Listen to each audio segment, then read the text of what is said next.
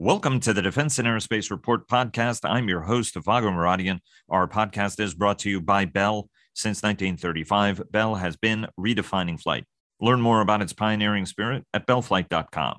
Joining us today is my good friend Byron Callan of the independent Washington research firm Capital Alpha Partners to hear what's on his mind and look at the week and weeks ahead. Byron, thanks very much for joining us. Great to have you back on.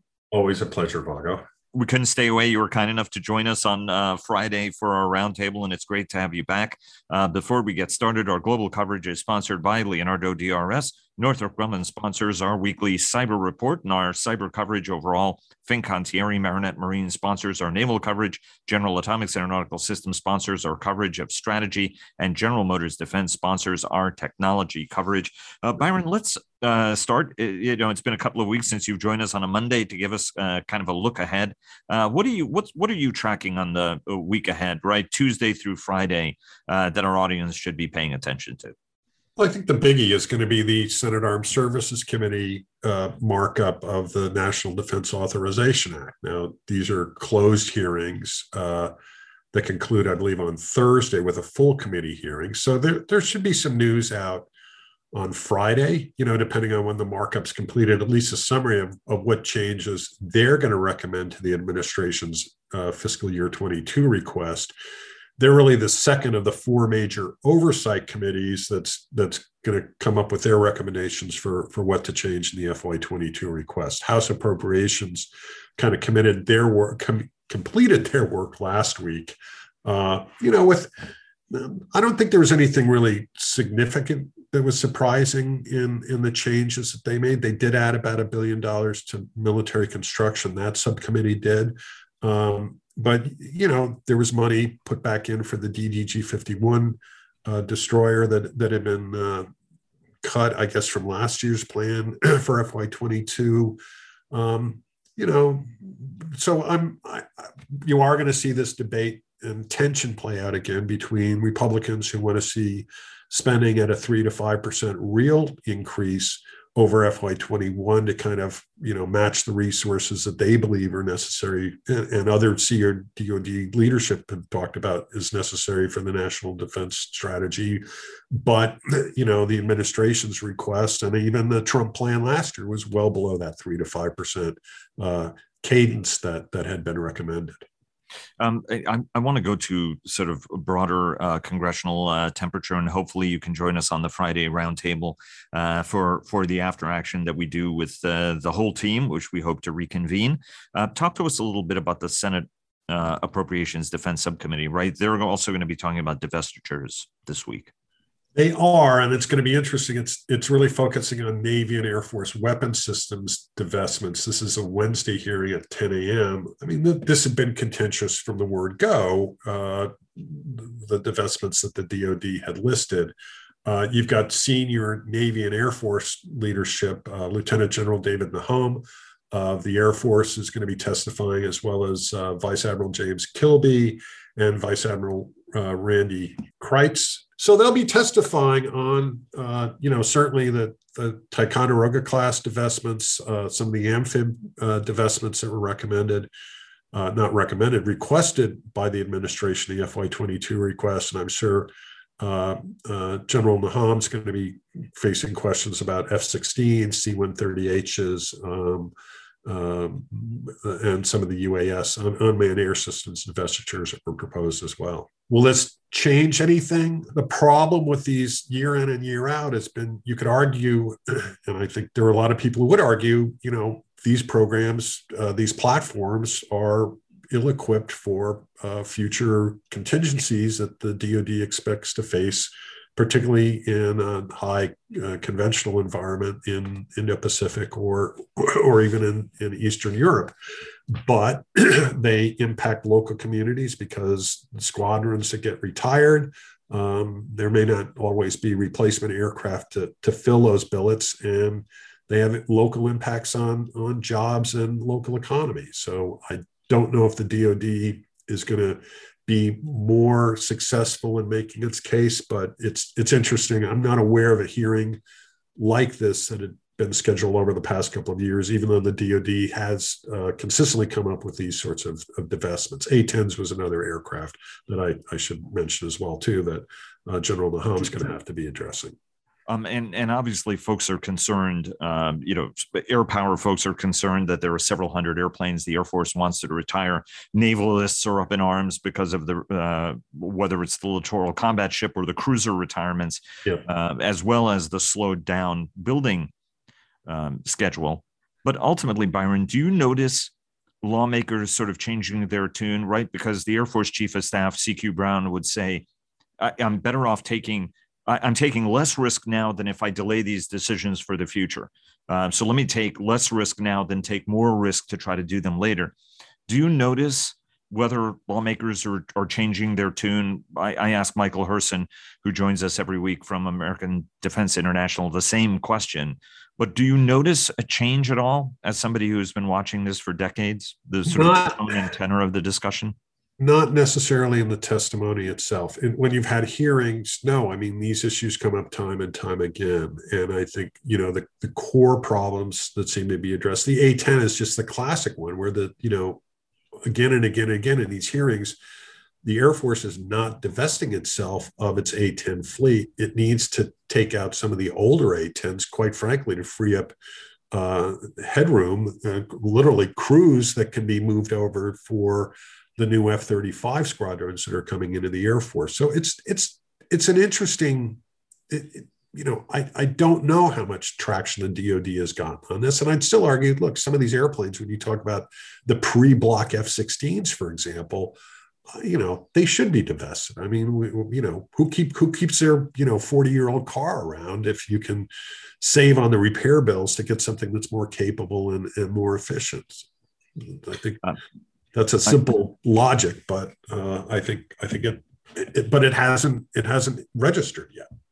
Well, right, because the costs are so distributed. Consider that the United States Air Force operates more like Type 707, KC-135s than any airline is actually operating newer aircraft, almost, right? I mean, I don't want to get in trouble. Maybe Southwest has a couple more airplanes than the Air Force does, but I think it would be hard pressed. And yet we've created the industrial infrastructure to support them. And so we don't really register the annual sustainment cost. You know what I mean? We don't break it down or look at it the way United Airlines or American would look at it as terms in terms of a depreciating asset, right? Right. And the operations and maintenance budgets where a lot of this resides, that's where they're not that transparent in the way these line items, there's no line item for O&M for pre-block F-16s in the Air Force budget. The data may exist somewhere, but it's certainly not something that is available at the level of detail that you see in procurement and RDT&E requests. Let's take a look at a couple of the other major think tank events. There are two from the Atlantic Council that jump out, although the Atlantic Council event that has our good friend Dr. Jim Hassick and Bill Greenwalt, both of them are at it, but it's a Mark Cancian report. That's actually a Center for Strategic and International Studies report. And then there's an Atlantic Council cyber report as well. Walk us through some of the big events that you think people should be putting on their agenda. Certainly military mobilization would be one of them. The military mobilization issue is just, it's fundamental to great power competition. We've talked about this before. I'm actually in Vermont. We were here this weekend and went to the American Precision Tool Museum in Windsor, Vermont. And, it's fascinating. It's a little tiny museum. People have time and they want to get up to cooler climes. I highly recommend it because of the role that the American machine tool industry played in not just the general industrialization of the United States, but there's some really interesting exhibits and discussions about the machine tool industry, for example, and the Norden bomb site, and the role that it was fundamentally critical in the mobilization that led ultimately to a U.S. victory in the Second World War, along with our allies as well. So I find these questions about capacity and how can you flex, and the flip of it, and this is something that Mark Cancian has written about, is great power competition. Unfortunately, when we talk about conflict, you're looking at higher wastage rates of platforms in these kind of combat scenarios, and the ability to replace those quickly, frankly, faster than your adversary or adversaries is critical. And I just glad that this is again being elevated to a discussion now. Where DoD goes with this, I think a flip of this is the industry itself is driven to efficiency. You see a lot of these. Sometimes it comes up on earnings conference calls. Well, what are you guys going to do to floor space? How much excess capacity can you take out of your physical footprint that you have, your facilities that you either own or lease, and deliver those savings back to shareholders? And I think, unfortunately, you need that flex, you need that spare capacity to be available in case we are confronted with a situation where we either have to build up very rapidly because of a sharp deterioration of security, or there's a conflict where we actually have to start thinking about replacing stuff quickly. And we want to have Mark on the program, and at least that's the plan for Thursday. But obviously, there's a lot of schedule juggling to do between now and then. What are some of the other events that you're paying attention to? Well, CSBA is going to be having an event on a report that they released last week on, I guess it's deterrence by detection. I frankly have not read the report yet. It's in my inbox this afternoon, so I'll be looking for that. You mentioned the cybersecurity event that Atlantic Council is doing. There are a couple of others. There's actually, I think, a hearing in the Senate on critical infrastructure and cybersecurity. There's a hearing on Cuba, and I know we talked a little bit about this, but I'm also fascinated by what had erupted in Cuba. And actually today on Monday, there was an interesting story in the Washington Post about, it was an essay about South Africa and how quickly things exploded there, and that these types of very disruptive mass protests are another element to security that people ought to be thinking about. I don't have a high conviction conclusion about what they mean, but I do think if you overlay, it looks like another surge in global COVID-19 infections, the additional fiscal stresses that's going to place on governments, the underlying tensions and uncertainties about, are governments failing, or are there spots where they've actually succeeded in some of this stuff? But these are audits, and a lot of governments have failed the audit that COVID-19 has brought, and I worry about it. I worry that you're going to see more of these types of fairly messy mass protests, disruptions that have all sorts of repercussions. Haiti had a presidential assassination recently. Cuba, these are security problems that they've been there, but I don't think they've been front of mind. And as we talked about on Friday, I think they have domestic political ramifications to think through too. And it does play into the debate about the role of social media, right? For some, it's an empowering tool that is the ultimate voice of democracy. For others, right, a venue in which disinformation, misinformation can be used, right? So on the one hand, an open internet, or a relatively unclosed internet, maybe to put it that way, in Cuba, allows mass demonstrations that then destabilize an authoritarian regime, one of the last real communist regimes in the world. On the other hand, you've seen in the United States, the administration raising questions, for example, about Facebook and saying, look, handfuls of anti-vaxxers or other peddlers of misinformation and disinformation can get disproportionate power by using some of these channels. So it's actually an interesting, broader debate, isn't it, Byron? Yes, and I don't technology enabled. I think it's new. It's just an accelerant. It's not right.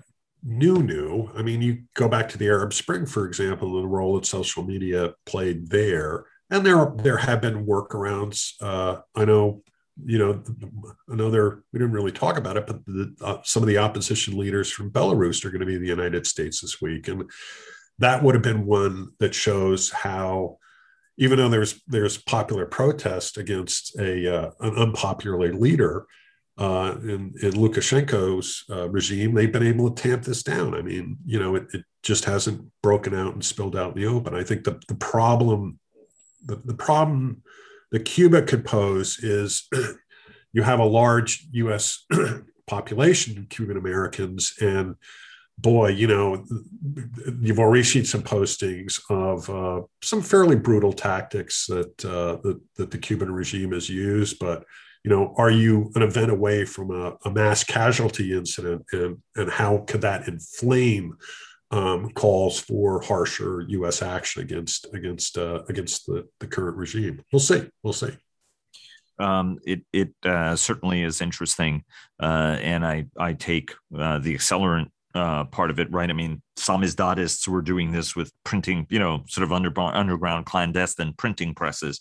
On the other hand, I think time and again you've seen, if you're brutal enough, you can actually stay in power. The question is how long you stay in power, right? I mean, because we've seen ultimately all forms of authoritarianism have an expiration date on them in general. So, it certainly would be interesting to see whether the North Korean regime, for example, is going to be around another 100 years from now, whereas, chances are pretty good. Most democracies will be, assuming, they don't self-destruct as well, right? But I think the question for defense is, okay, is this something that reshapes U.S. thinking about security issues? Everybody's focused now on great power competition, Indo-Pacific, to a somewhat lesser extent, but I think still an important extent, Russia. A year and a half ago, Venezuela was certainly bubbling, and nothing really happened there. To the degree that it caught U.S. attention, but it really didn't shape or reshape defense plans or security perceptions. And it's just something people have to be mindful of in thinking about what's going to happen over the balance, not the balance of this week, but really over the balance of 21 and into 2022. And if COVID infection rates, I saw a statistic today, I think, you're now seeing increases in all 50 states. These are still largely people who are unvaccinated, but when you get into the developing world, a lot of these countries, boy, these are just, there isn't the medical infrastructure to deal with this, let alone the economic infrastructure. It's certainly going to be interesting to see whether or not we end up in a lockdown situation, in part because a very large portion of the population still hasn't gotten their first vaccine. Right. And there are some people who, could have gotten 2 vaccines, but only got one of their shots. And so it's going to be interesting to see the impact of the Delta variant, and then to see how it then further evolves, right? I mean, so there's this, we want to be over with COVID. COVID may not be over with us. Right. Let me shift gears a little bit. You're talking about broader unrest, but 2 other unrest drivers, and I think that we have a tendency of sometimes, food insecurity drives conflict, inability to water shortages drive conflict. And in fact, we've seen Turkey build dams on the Tigris and Euphrates rivers, which is more likely than not going to be a conflict point as we get further downstream. We're seeing climate-driven catastrophe. Belgium and certainly Germany has been struck with devastating flooding that may have, there were 1,300 people unaccounted for just in Germany. Yeah. Russia is struggling with unprecedented wildfires in its Arctic. How do food and climate, and how are they going to be? Are we moving needles on both of these to be a little bit more understanding and try to figure out what can be done to address this?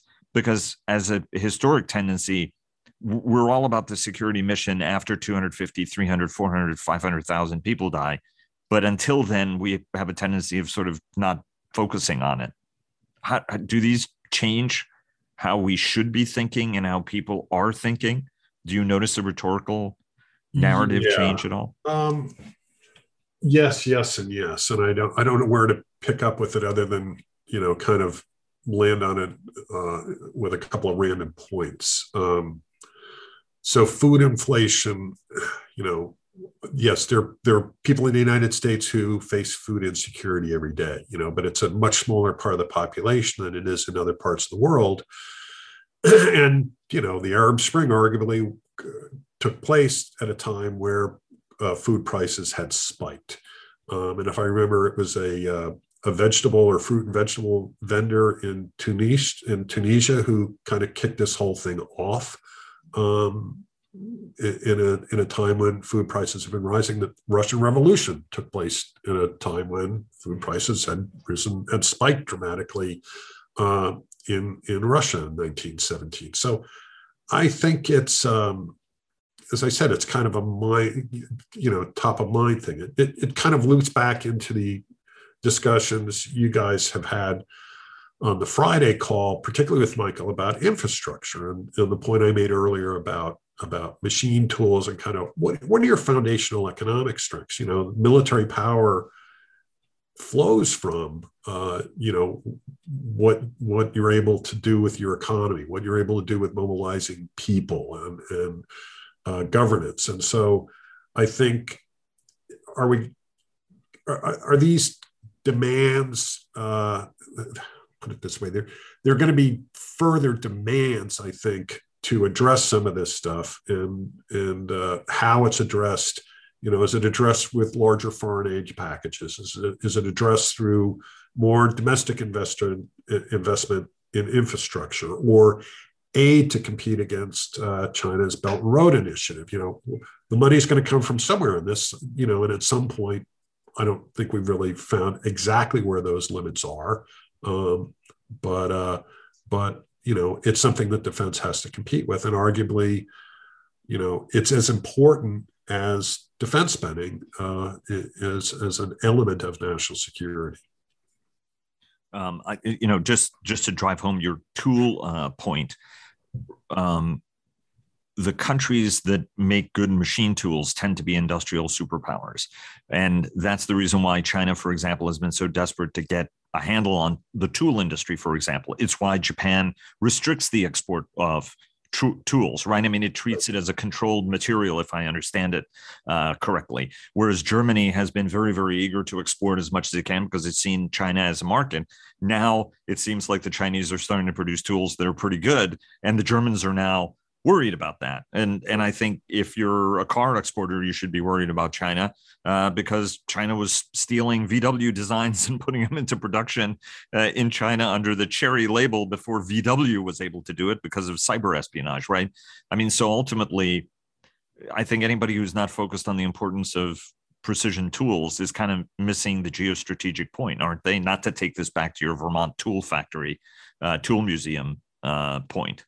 Well, it's what can your society generate and military power. I think there's still a perception that the U.S. can easily turn the switch back to become the arsenal of democracy again. And I knew a person who used to teach at West Point who would put up a slide. The first picture was, I think, the Willow Run plant during World War II, and of course, I think it's B-24 tails as far as the eye can see. And then he said, well, I think the perception that a lot of people have today is, the U.S. defense industry is we can turn that switch on in a hurry. And then he would show a picture of, I guess it was the BAE Systems plant in York, Pennsylvania, where they did Bradley, or they still do Bradley infantry fighting vehicles. And, it's kind of looks like a little workshop. I mean, there are maybe 5 or 6 vehicles on the floor. It's almost a bespoke type of enterprise. And again, it gets back to the ability to flex for this kind of change. And so it really requires, like, anybody who can code, who can write software? Where do you find skilled machinists today? Pipe fitters. The shipyards certainly know this, and they're even having issues now hiring people to deal with the increase in work that's coming as a result of Columbia and other the larger size Virginia submarines. So I just find it, we tend to talk a lot about the budget numbers around defense, but without really digging into, do you have the labor force? Do you have, we talk about STEM labor, but or not STEM skills, but we really don't get into right. the people who actually get their fingernails dirty when they do this kind of work, and that's foundational to generating and sustaining military power. As our friend, mutual friend Brett Lambert was fond of saying, right, just because you're somebody who takes a shower before work, you sometimes have a tendency of forgetting that the guys who take showers after work are the most important people in this ecosystem. And we have a tendency of not paying as much attention to those people as we should. 100% agreed. Byron, thanks very much. Always an honor and pleasure having you on the program. So much more to discuss. Hopefully you can join us on Friday. We'd love to have you back on for an after action and some color commentary on what should be an interesting week before 7 weeks of hiatus, right? They're all going to be going out of town and giving everybody a break. Yeah, but it's never quiet, Vago. Those are famous last words, right? It's never That's quiet. Exactly. It's quiet. Too quiet. Yeah. Anyway, Byron, thanks very much again. Thanks a lot. Thanks, Vago. Cheers. And now a word from our sponsor, retired United States Army Major General Jeff Schlosser, who is the Executive Vice President for Strategic Pursuits at Bell. We've been building creative and innovative aircraft, next generation types of capabilities for almost 9 decades. Bell is the company that can deliver that. Thanks very much, sir. And thanks to all of you for listening. Please follow our daily podcasts and visit the Defense and Aerospace Report website to subscribe to our weekly newsletter. Follow us on Twitter, like us on Facebook at Defense and Aerospace Report, and check us out on LinkedIn. And stay tuned for our weekly cyber report sponsored by Northrop Grumman. Thanks again to Bell for their generous sponsorship, and we'll see you again tomorrow.